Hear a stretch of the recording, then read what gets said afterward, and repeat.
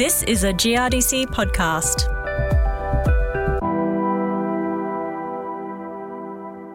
So you've decided to get the spray boom out. Why now? Why today? And do you tell your neighbours? Hello there, I'm Prue Adams, and this is something a little different. The psychology behind when, where and why you get into your spraying practice. And can you be doing it better to prevent spray drift and off-target damage to other crops or the environment more broadly? A GRDC investment focused on grower decision-making for summer spraying has involved an environmental psychologist and a survey of growers in the mid-north of South Australia. First up is psychologist and report lead Dr. Lynette McLeod, speaking to me from her workplace in Christchurch, New Zealand. The aim of the study was to collect information about what's currently happening on the ground, what practices growers are currently performing, and to try and get an understanding of why they're doing those sort of behaviours. It was an anonymous online questionnaire, and that's a good tool for collecting this type of information so people can answer honestly, and we sort of ask the questions in a non-sensitive nature so people can feel with that being anonymous, that they can answer truthfully, but also, we want them to be able to just tell us what's happening, to be honest about it, what they're doing, what they intend to do, and why they're doing it. What sort of questions were you asking? Are there any specifics? And what sort of answers were you getting from those questions? We're asking sort of very general questions at first about, the size of their property, the types of crops. And then we sort of drilled down into different behaviours associated with spraying. So there's those sort of behaviours that you do before a spraying event or at the start of a season where you discuss what you're going to be doing with your advisor. Maybe you have a chat to the neighbour, what they're doing and what you're planning to do, all the chemical training sort of stuff. And then there's your behaviours during the spraying event. So checking the weather conditions, setting up your equipment correctly, mixing your chemicals correctly, driving at the right speed and things like that. And then sort of after as well, whether you're recording what's happening in the spray event. So we just asked questions around all those different behaviours and then drilling down into what stops you driving at the recommended speed, or why do you sometimes spray when the wind might be a little bit too high and things like that. Factors that growers were most likely to push boundaries on were air temperature, first of all, wind speed, driving speed and product choice, sort of in that kind of order. Is that something that you would have expected? I've sort of done other research in this area as well. A few years ago, I was involved in a project with my colleague Don Hine with some work funded by the Cotton Research and Development Corporation. And the type of behaviour, performance and barriers that we got out of that were very similar to what we got out of here. So there was nothing really unexpected. When we looked at the barriers towards, say, driving speed, it comes down to the grower's perception of time and getting the job done effectively. So that might mean that they drive a bit faster to get the job done. Interestingly, that the factors that they were least likely or never willing to push boundaries on were things like having an unqualified operator. It was 100%, which I thought was incredible that was so high. But even inversion, 100%. Night spraying was quite high. That's probably credit to the amount of work that's been done in this area so far, the educational programs and the technologies that are available so that the farmers are aware of the importance of these issues. They're able to access the technologies, like I think in the area that there's these local weather stations that people can tap into and go, okay, what's the weather like in my part of the world? So it's good to see that, and it's encouraging from a behaviour change point of view. So now we have to look at some of these other behaviours that maybe they're not being quite as good with and try and get that education and the sort of awareness up so that people start thinking about it. So this is all about changing human behaviour. So how difficult is that? Changing human behaviour and sort of maintaining new behaviours is pretty difficult and can be pretty complex. It's usually not a one-step process. We go through changes of change. So first of all, you have to be aware that there's a problem and aware of that behaviours that you can perform to sort of alleviate that problem. And then you sort of go into the next stage, okay, is this something that I want to do? If yes or no, and then you go, okay, I think it's something that I should be doing, then how do I do it? And all these stages, there's probably factors that are affecting people's decisions about whether they're going to perform the behaviour or not. And also, it's interesting to look at how humans make decisions. There's a huge amount of research in this area. We all like to think that every decision that we're making is rational and logical, but the sheer amount of information and decisions that are required in our daily lives, we rely on a lot of mental shortcuts, heuristics, our habits. So at any point, our decision making, it's not going to be only influenced by, our good intentions and our plans that we've sort of deliberately thought about and made, and our beliefs and our values, those sort of longer term motives, but it's also influenced in the short term by the environment. That can be the physical environment or the social environment, and our immediate wants and needs at that point in time, our emotional state and our impulses. So it's a very complex sort of situation, and then we coming in on top of that to try and get people to change it. So yes, it's not as easy as you would think. That does not sound easy at all, I have to say. So how do you go about actually getting people to change that? The 4 key principles around there, and the first is to actually focus on the behaviour, the desired behaviour that you want people to do, or the undesired behaviour that you want to stop them doing. And then you really need to understand what are those factors that are influencing people's behaviours. And the best way to do that is to actually ask the people. And that's where this survey and this report comes in. We were out there, we were trying to understand what people were doing and why they were doing it. And then you can sort of start thinking about, well, okay, how can we start changing that? It really comes down to you can't change what you don't acknowledge in the first place as well, isn't it? That's correct. Yeah, yeah. The ideas that also come out of clinical psychology, being mindful, bringing the sort of behaviours out of that subconscious, automatic, fast-thinking sort of system into the more slow thinking. And then people can go, okay, I realise what I'm doing. And that's the first step for them to then be able to change their behaviour.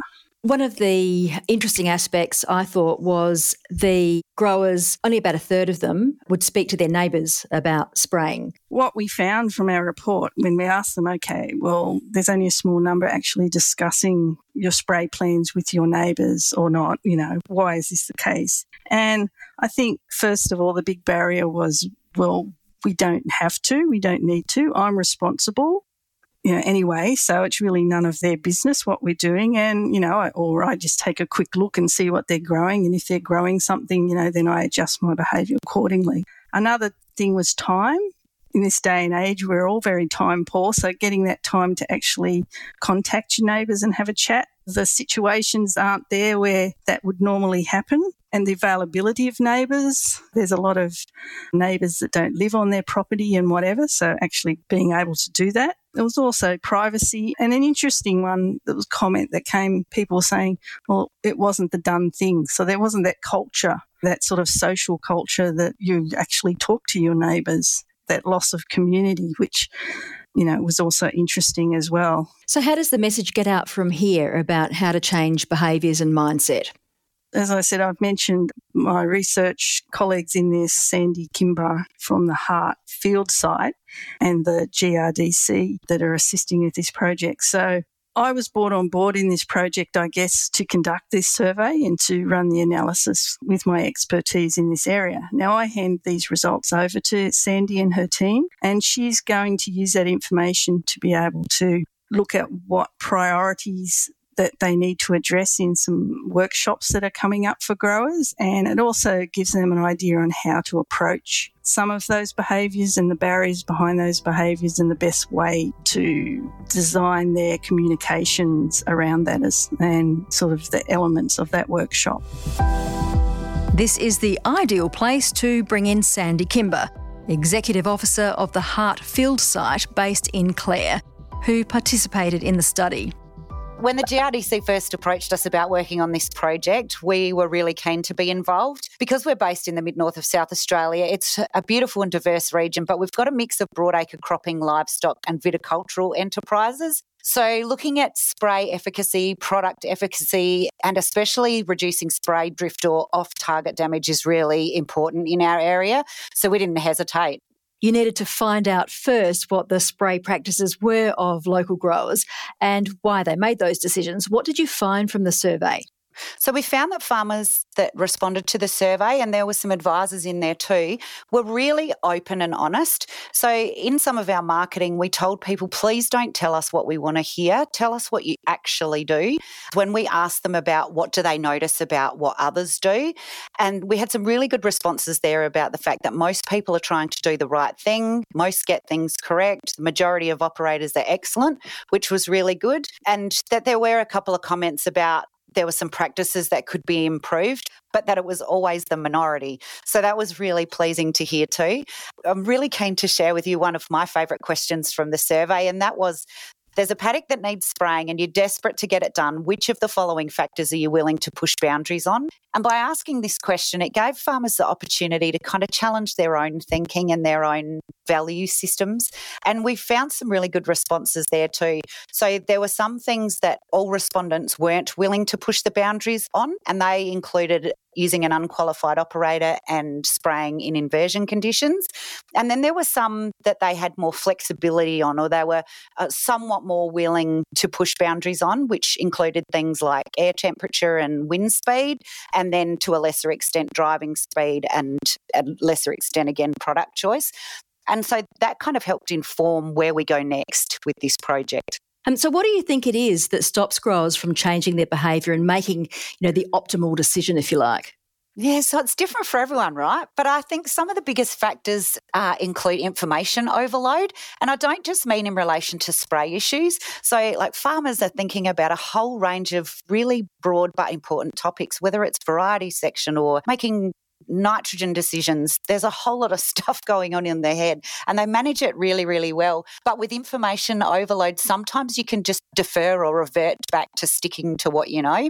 And so unless something really compelling changes your mind, sometimes that does become a default position. But in regards to spraying specifically, farmers are really weighing a whole range of constraints every time they spray, and they have to draw a line somewhere. So there are things like weather conditions or logistics around labour and machinery and travel, and not to mention the fact that spray timing is often really critical. So when they see a window, it's really tempting to get the job done while they can. So we heard from Lynette that only about a third of growers speak with their neighbours about their plans, and they can be difficult conversations. So how do you advise and help in that process? Well, mostly we find that people have pretty decent relationships with their neighbours, which is great. And having good relationships and open communication is really important, not just in relation to spray practices. So there's a whole lot of other things we need to have good relationships with our neighbours about. But inevitably there are times when a hard conversation might need to be had. And so what we're hoping to do is, in a workshop series we're running next year, we're going to spend a little bit of time helping farmers and advisors work out what to say and how to say it in a way that's more likely probably to keep relationships intact, but also to get the best results in terms of good spray practices. And how else can growers get more information? Because I would imagine for a lot of growers, this might be fairly early stages of them understanding the psychology around an issue like this, which is what makes it so interesting, to be honest. So where can they get more information? I agree. So we find that our growers in this region are really open to change, and they really embrace new and improved practices, which is not necessarily the issue because the vast majority of them are doing that. So we can fine tune that and we can tweak it. But I reckon when people understand the reasons they make decisions, it actually gets easier to make a different one. So this podcast is one of the first steps that we're taking. In the background, we're working on reviewing Lynette's full report. In the shorter term, along with GRDC, we're going to release some short targeted information via social media to help support farmers with best practice during that summer spraying period. And then in early July next year, we're going to run 3 workshops in the mid-north. The challenge for those workshops, now that we understand what is driving some of the behaviours, is to demonstrate how improvements can be achieved in a way that is actually beneficial to the grower and how they operate their business, and ultimately to motivate change. There'll be a range of topics covered in those workshops. We're hoping to have them as interactive as possible. There'll be some displays and demos. And we're going to look at things like providing some planning and management strategies to work around spray constraints, some stuff on understanding labels, spray quality and water quality issues, nozzle selection, drive speed, boom height, and of course there'll be some stuff on weather. And I just want to stress that we're not going to overcomplicate this. We're going to give some real practical information about how to make a change, whether it's a small one or whether it's a larger one, and how to actually make that happen without overloading your brain.